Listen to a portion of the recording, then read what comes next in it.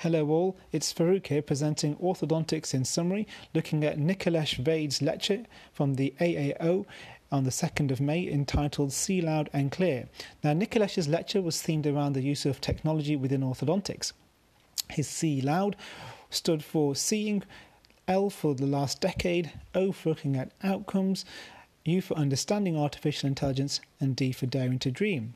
So, looking at the last decade, he carried out a scoping review, which was a new term for me, which looks at a broad question, as opposed to our systematic reviews, which we're familiar with, which are very rigorous, but with a specific question.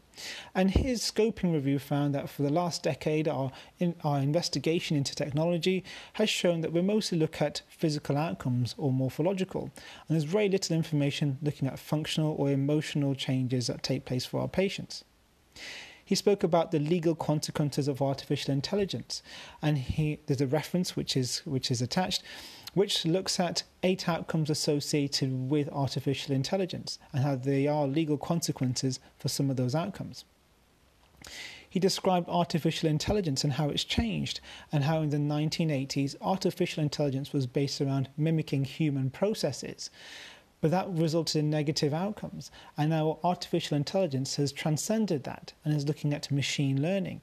And machine learning is where algorithms are set to allow 3 basic things to take place: the reinforcement of learning through feedback, to have unsupervised learning occur, and supervised learning with inputs from humans. Now, he described how he's used artificial intelligence in 2 ways. One was a public health initiative carried out in the UAE, where they looked at the referral processes to orthodontics, and there were delays in that process.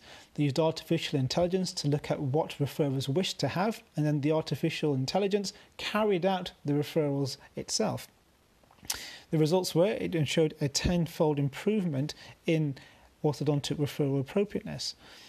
He also used it to look at digital monitoring, and for this his outcomes showed that using digital monitoring, clinicians were able to finish their treatment 3.5 appointments earlier, or 33% quicker. Now, he also did make the admission that there are some gaps within artificial intelligence, and there will be challenges coming forward in the next decade as to how we implement artificial intelligence, specifically when it comes to the legal components and our reliance upon it. But it made for a very interesting lecture.